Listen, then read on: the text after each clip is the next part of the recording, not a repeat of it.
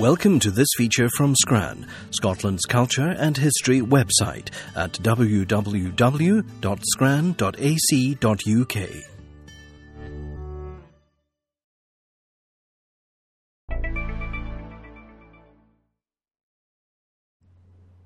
The celebration of the New Year is one of the oldest of all holidays. It was first observed in ancient Babylon about 4,000 years ago, when the beginning of spring was the logical time to start a new year. The Babylonian New Year celebration lasted for 11 days. The Roman Senate, in 153 BC, declared January the 1st to be the beginning of the new year.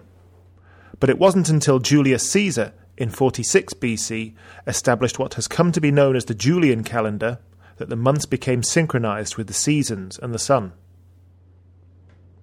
Church and New Year. The early Catholic Church condemned the festivities as paganism.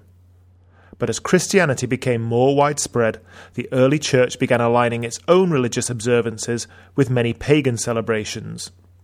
During the Middle Ages, the Church remained opposed to celebrating New Year.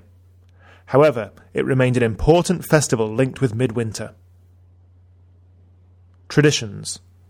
Traditions of the season include the making of New Year's resolutions, which dates back to the early Babylonians. Using a baby to signify the new year was begun in Greece around 600 BC.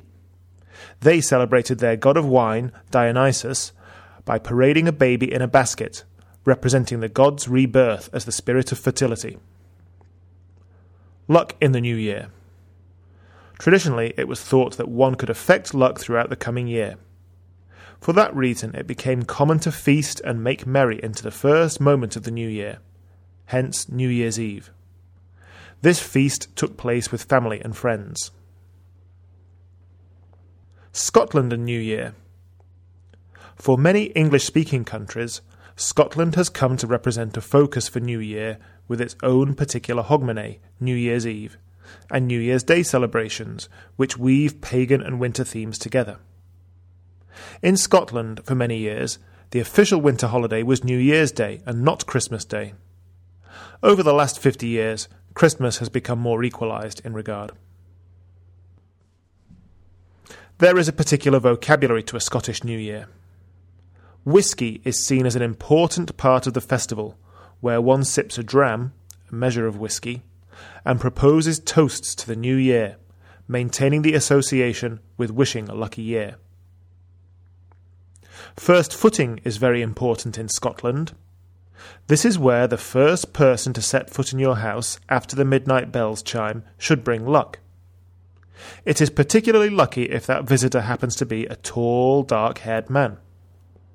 First footers have to be treated generously, but also should visit with gifts to show their generosity. All in all, it's a great excuse for a party into the wee small hours. Traditionally, first footers are expected to carry at least a hawf, or half bottle of whisky. You may be invited to have a wee hawf, to take a glass of whisky with the first footer. In fact, this is expected, and in return the first footer will drink from your bottle. First footers used also to carry a lump of coal, and this would be thrown on the fire with the wish that lang may your lum reek, long may your chimney smoke. One should also carry something to eat, and traditionally black bun, a rich cake full of currants and perhaps alcohol, was usually carried. All those who meet after the bells are expected to wish each other a good new year, and to shake hands and kiss, if they know each other.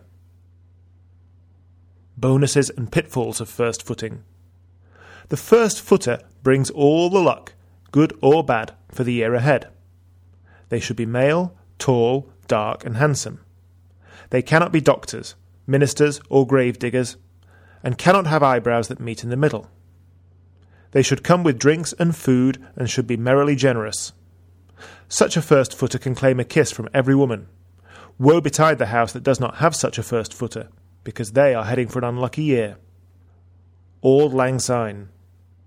Many sing Auld Lang Syne at New Year, perhaps best sung at parting. At least partially written by Robert Burns in the 1700s, it was first published in 1796 after Burns' death. It is an old Scottish tune, and literally means old long since, or simply the old times. It mixes the perennial constants of Scotland at New Year: generosity, sentimentality, and reminiscence with those you love and remember. Here are the most commonly sung verses.